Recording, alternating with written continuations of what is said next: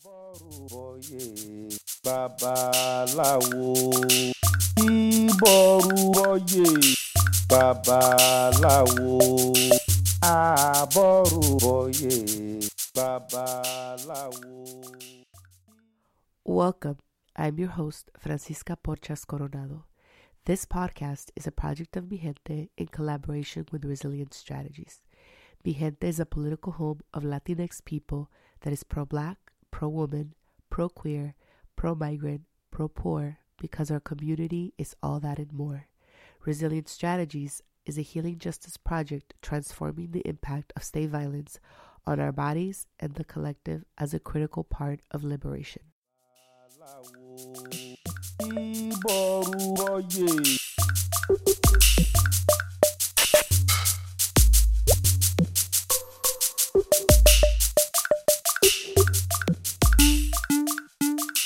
Babaláwo. Welcome to La Cura Podcast, everybody. Been thinking a lot about you, been thinking a lot about us, and a lot about what we need to do and can do to ground us daily and to just help us navigate the uncertainty of the moment and the uncertainty of the future.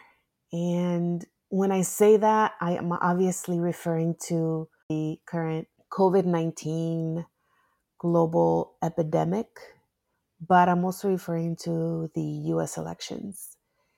And I know I for sure feel like I'm grieving just where we are headed in terms of the elections and where it's pretty clear we're landing. And that feels like a really scary future as well. In thinking about us, I thought that it would be awesome if I called on a lot of my friends, people who have been on this podcast and people who I would love to have at some point, and that we could do a community care series that would be kicked off this week with this episode. And the idea for the community care series is that there would be a series of mini episodes, probably no more than 30 minutes. And also that a good crew of folks and people in their circles that are also wondering how they can support others in this moment and ourselves would make a set of offerings. And these offerings would look like prayers and poems and rituals and remedios and songs and just whatever we could do to support our intentional building of resilience in this moment where things feel so uncertain and where there's just so much information sort of flying at us from the news and from social media and from other people. And in the spirit of, building each other's resilience, supporting each other spiritually and morally, and then also just helping regulate our own nervous systems. And we know it's scientifically proven that we can co-regulate. So this is a way for all of us to co-regulate together. And so I will be putting these out hopefully a couple times a week. And ideally we'd have an archive that people can use as a resource for themselves in these trying times and beyond, right? Because we're going to come out on the other side triumphant. For this first mini episode, we have Dr. Diana Quinn Inlaquech, and she is a licensed naturopathic doctor offering consultation, traditional medicine, and somatic bodywork. She is a graduate of the National University of Natural Medicine in Portland, Oregon, and has been in practice since 2005. Her practice is trauma-informed with an anti-oppression, healing justice lens grounded in intersectional feminism, and she is a member of Healing by Choice, a community of women of color healing practitioners who offer a range of healing modalities for self-care and the reduction of racial harm in mind, body, spirit, and institution. We talked about how this virus is actually showing up in people's bodies, talked about the creativity of our community and all the different ways in which people can come together and are coming together and have come together for a long time, way before this virus. And lastly, she gives us some really great information on how to build up our immune systems in this moment. Enjoy.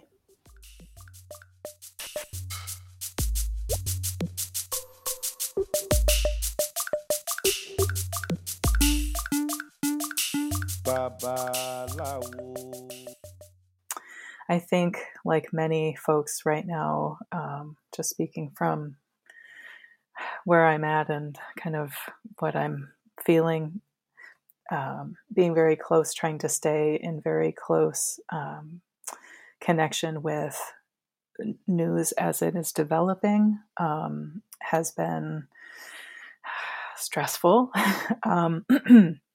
And as someone who I'm a naturopathic doctor. I'm not an epidemiologist or infectious disease doctor, but one of the principles of naturopathic medicine is prevention. And I have a number of patients and folks in the community that I've been in dialogue with, both about how we can best take care of ourselves and each other and focus on prevention.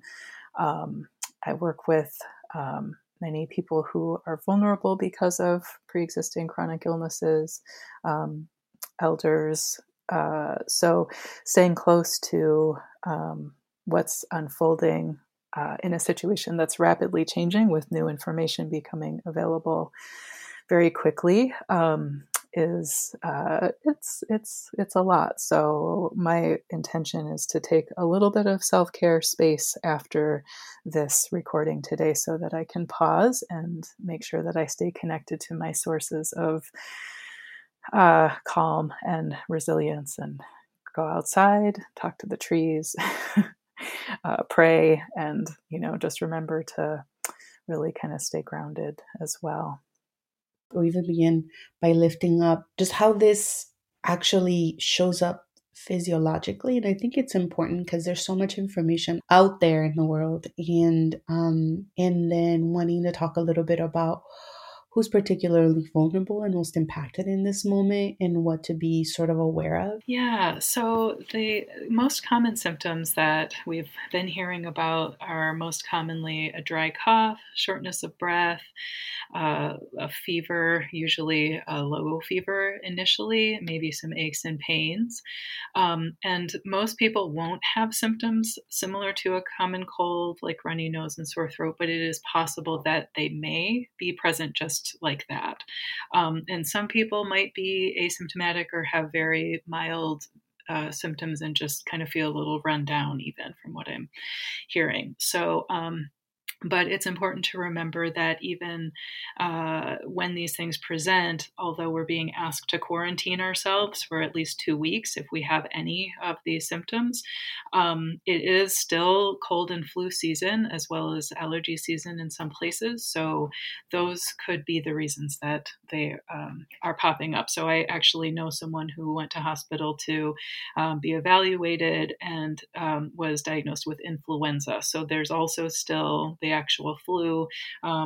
So just bear that in mind.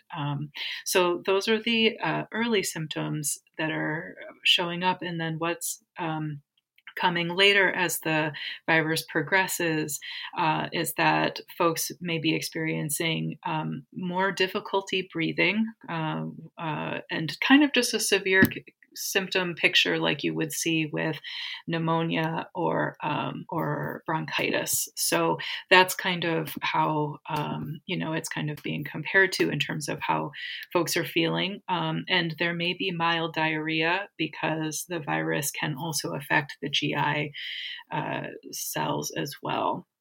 So one of the things that I wanted to sort of mention that is developing in our understanding and also in just how we're thinking about the virus from a prevention and self-care, community care management standpoint is that some of the more severe symptoms that folks are experiencing are related actually to the immune response itself.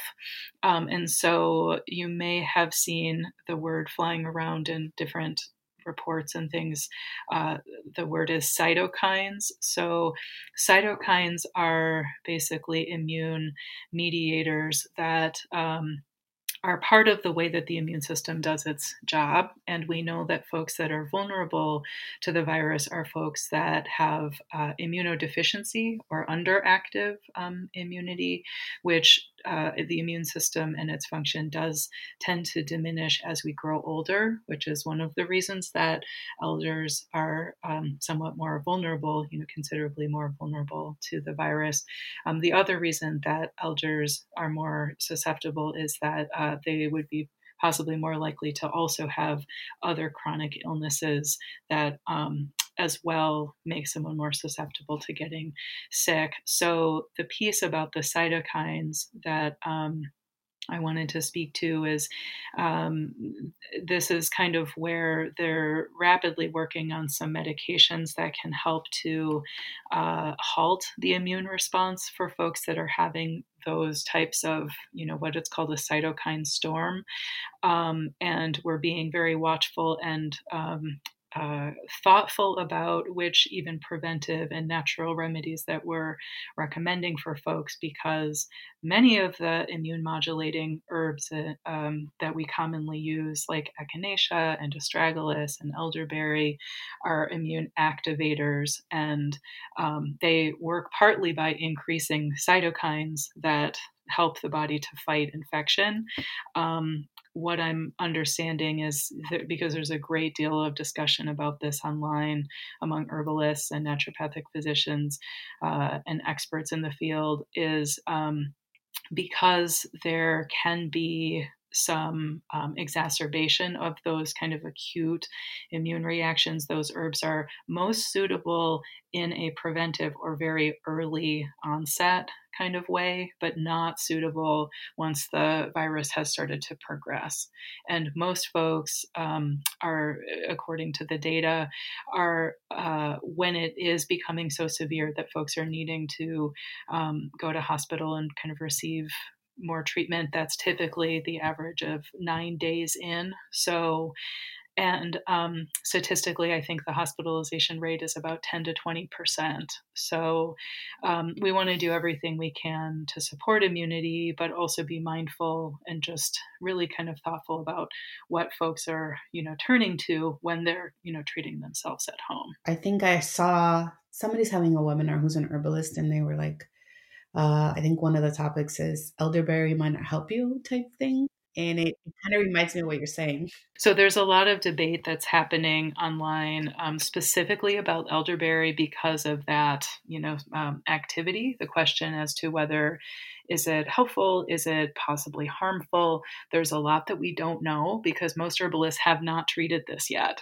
So there's not really a lot of firsthand sort of empirical experience in the US with folks who have done that. But I will say as well, some of the sources that I am turning to from an evidence-based standpoint to get really thorough data is one piece is that a lot of the more disconcerting research is in vitro. And so we're making kind of the distinction between how something acts in a test tube versus how it acts in a body. And there's a study that was just published out of China just maybe about 2 weeks ago, specific for COVID, that was looking at classes of herbs that are ACE2 inhibitors, which is disrupting one of the mechanisms that the virus uses to impact and infect the respiratory cells. And Sambucus or elderberry is one of the herbs that they're looking at, as is astragalus. So I don't know that we have conclusive evidence for certain one way or the other. And so this is kind of my point about things are changing. There's a lot that we're trying to figure out. And although lots of people are commonly use those herbs. Elderberry, echinacea, astragalus, they're very common. People think of them when they're trying to support their immune system, to prevent from at least, the common cold and flu. And in this case, there's a lot that we don't really know for certain. So what I'm recommending, as some of this information is unfolding, that folks stick with the things that we feel really confident about, like garlic and ginger and mushrooms, which you can use both in cooking, like shiitake mushrooms, maitake mushrooms, and they're also available as herbal extracts. There's an herb called cordyceps that is in that same family, that seems to be very effective as an antiviral that would be perfectly suitable. And then all manner of different aromatic spices that are used in cooking are helpful too, like turmeric and cinnamon, and clove and things like that. So those are things that I feel, we can be comfortable with those. And it also brings us back around to remembering that, food is medicine, and also, water is our first medicine. So staying hydrated and making some of these things as herbal teas, doing plant baths, making soups, doing respiratory steams, that kind of thing. This is one virus in a virus-filled future. And by that, I mean, when I was a baby organizer doing climate justice work, and we talk about these sort of scenarios, from scientists saying that the viruses that are in the glaciers and in the land, and as the glaciers are melting, these very old viruses, it's a theory, that are prehistoric in some ways, would sort of show up, right? Or the new viruses would come along because of climate change. And so in some ways, it's like we can begin to see a bit into what the future could look like, given, people of color, given poor people, given elders, disabled folks, people in prisons. And it is an opportunity, like you said, I think, for us to figure out how we prepare for those future moments, how we prepare for right now, which is it definitely is. And we need immediate sort of both survival and adaptation strategies. And also there's so much to learn from this moment for what the future could hold. And after this drill is over, could we be in a place where we are much stronger, where we are much wiser, where we're more practiced in what it could look like, what this drill and what this experience and what this crisis could teach us in this moment, and what do we want to practice to get to the other side, because this won't be the first time, right? Both from global capitalism sort of melting before our eyes to our own health and our own survival and adaptation in the moment.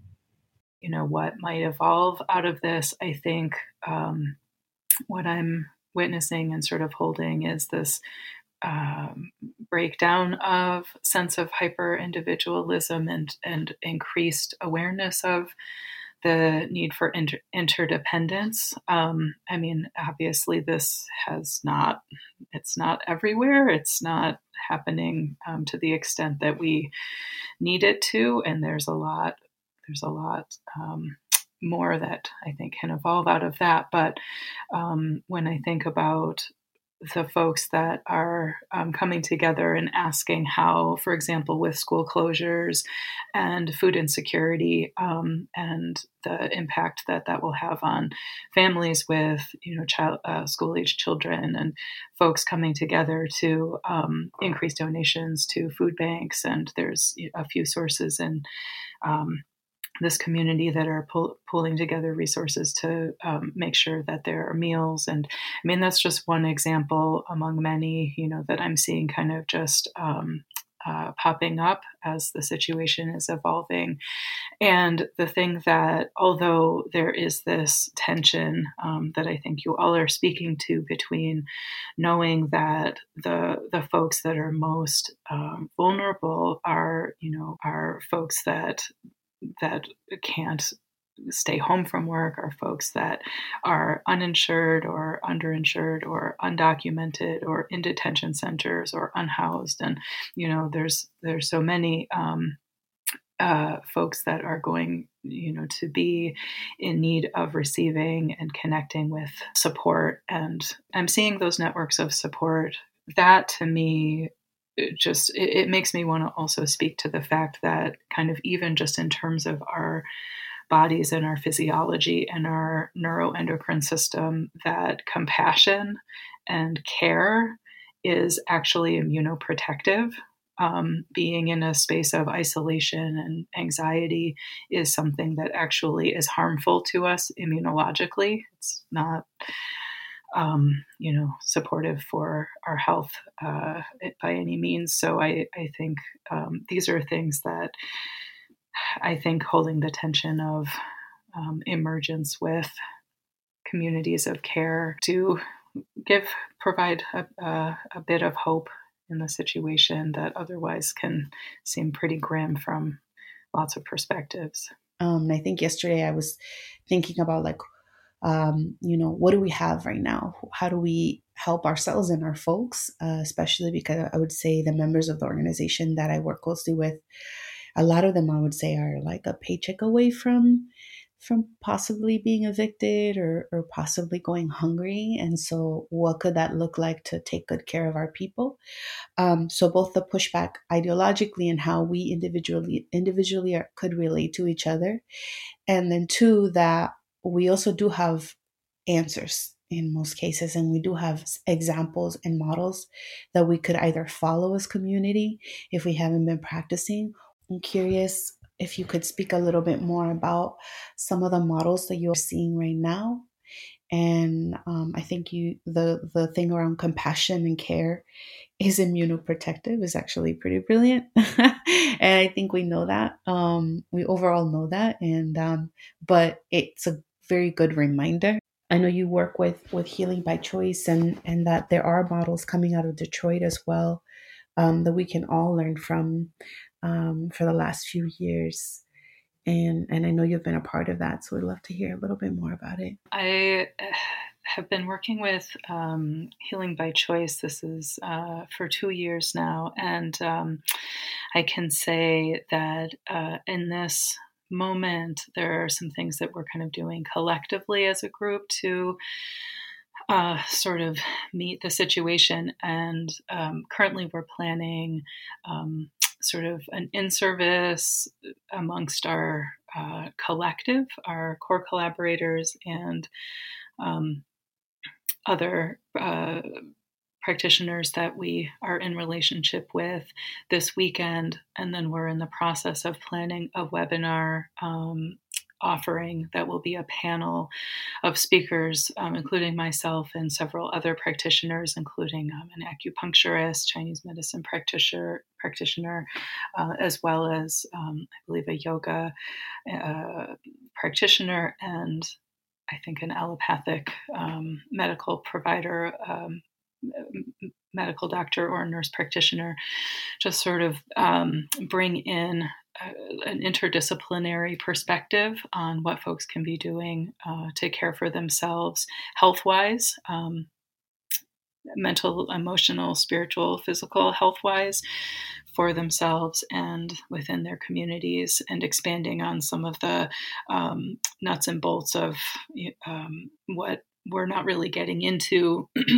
in this conversation, but could be a very long discussion of resources, plant medicines, foods, using water as medicine, hydrotherapy, using, what we have available to us, and, kind of drawing on those resources to build resilience in our immunities, and also strategies for caring for ourselves and others who may be experiencing infection with the virus. So we're working on that at the moment.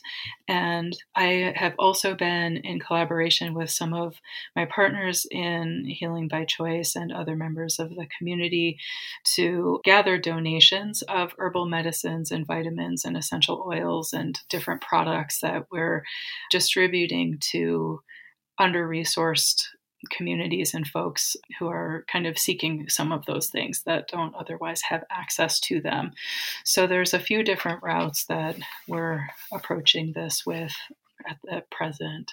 Would love to open it up to see if there's any particular things that you want to lift up of how folks can tend to their own nervous systems and their own immunity. When we're framing, let's say, particular nutrients or even herbs, it's such a, kind of individual experience. And there's also so much individualization that to some degree really is needed with, kind of making a really appropriate guideline for someone sort of based on, for example, we're, facing the same virus, but not every body will experience it the same way, even if the symptoms look more or less alike. So, I'm kind of bearing in mind that a lot of our traditions with plant medicines and these different modes of healing take into account that it's not a one-size-fits-all paradigm. So, and that said, what I really feel called to emphasize for folks, just kind of as a overarching comment, would be really, again, bringing in the food as medicine piece and thinking about this in terms of, even if we are, for example, making a pot of soup for our family or to freeze so that we have it if, down the line we fall ill and need to have a meal prepared, or if we're exchanging some kind of doing, kind of a meal exchange within our community where each, kind of person or family or household makes a dish and then kind of exchanges it or anything like that, so that, we can be, preparing food that we're dropping off for neighbors or for elders who need access to that. So there can still be this community piece, and it's not this, strictly isolated or individual thing in terms of, what I want to put into my body to support my own individual immune system. But one of the things that I think about that I wanted to mention is actually just thinking about all of our microorganisms within our bodies. So our whole universe is within the microbiome and the gut, and how influential that is for our overall immune system. Kind of similarly to the way that, we're networks, the single unit of humanity isn't one person, it's, two or more.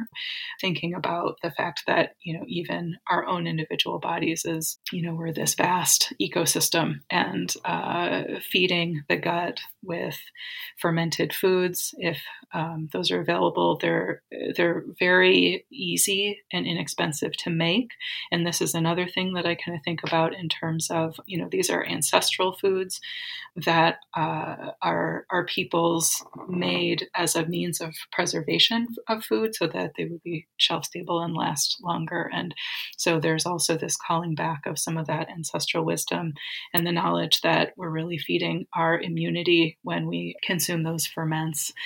So that's one piece. And, also kind of bringing in, I mentioned earlier, the mycelium, the mushrooms. There's a whole vast, kind of family of medicinal mushrooms that have so much to offer. And I think of how these have been sort of framed. Again, I know Adrienne Maree Brown's work has been mentioned on this podcast already. And I think of, kind of how she speaks to the interdependence and the networks of mycelium. And they're just absolutely brilliant organisms that are in communication with our own bodies and our own immunity, and have so much, to teach and to offer us. So those are really powerful medicines that I really like working with. that I feel really called to bring in and to name. And there are a few antiviral herbs that I'll just mention that are also helpful for folks if they want to just, kind of try to maybe think of these or look at them, keep them in their medicine cabinet. And other than the variety of mushrooms, particularly cordyceps is one. Usnea is another herb with antiviral properties. Osha is another lovely herb with antiviral properties. So these are some of the medicines that I think about, as well as things like mullein, which grow, really readily. I think Dory Midnight, in her really beautiful poem about washing your hands, kind of mentions, in this time of collective care and building upon our, already existing networks of mutual aid and, our ancestral memory and kinship structures of mutual aid is, kind of knowing not only who needs help, but who has resources, who has elecampane in their garden, So these are things to think about, both in terms of access, community herbalisms, community gardens, where some of these things, or even just, mullein just is a very common herb that many people, can find access, which is a beautiful plant for respiratory health. So those are just a few that come to mind that I'd like to sort of bring in. We'll be continuing this conversation. I think it's one of several that I would love to have with you. I'm just grateful, and for folks that are listening, are going to be listening to this, are going to benefit, and it's going to trigger really great conversations and lead also to some collective imagination and creativity and more connection. So thank you. Sentiment of gratitude for inviting me, Francisca, and also to say that I really feel deeply honored to be included here. I'm deeply moved and grateful for all the work that you do in the world and all the offerings that you bring as well, Francisca. So thank you deeply. Thank you for listening to La Cura Podcast. This podcast is hosted and produced by me, Francisca Porchas Coronado, edited by Rafael Maya. Our music is by Rafael Maya. Please subscribe anywhere you listen to podcasts. You can find us on social media at La Cura Podcast.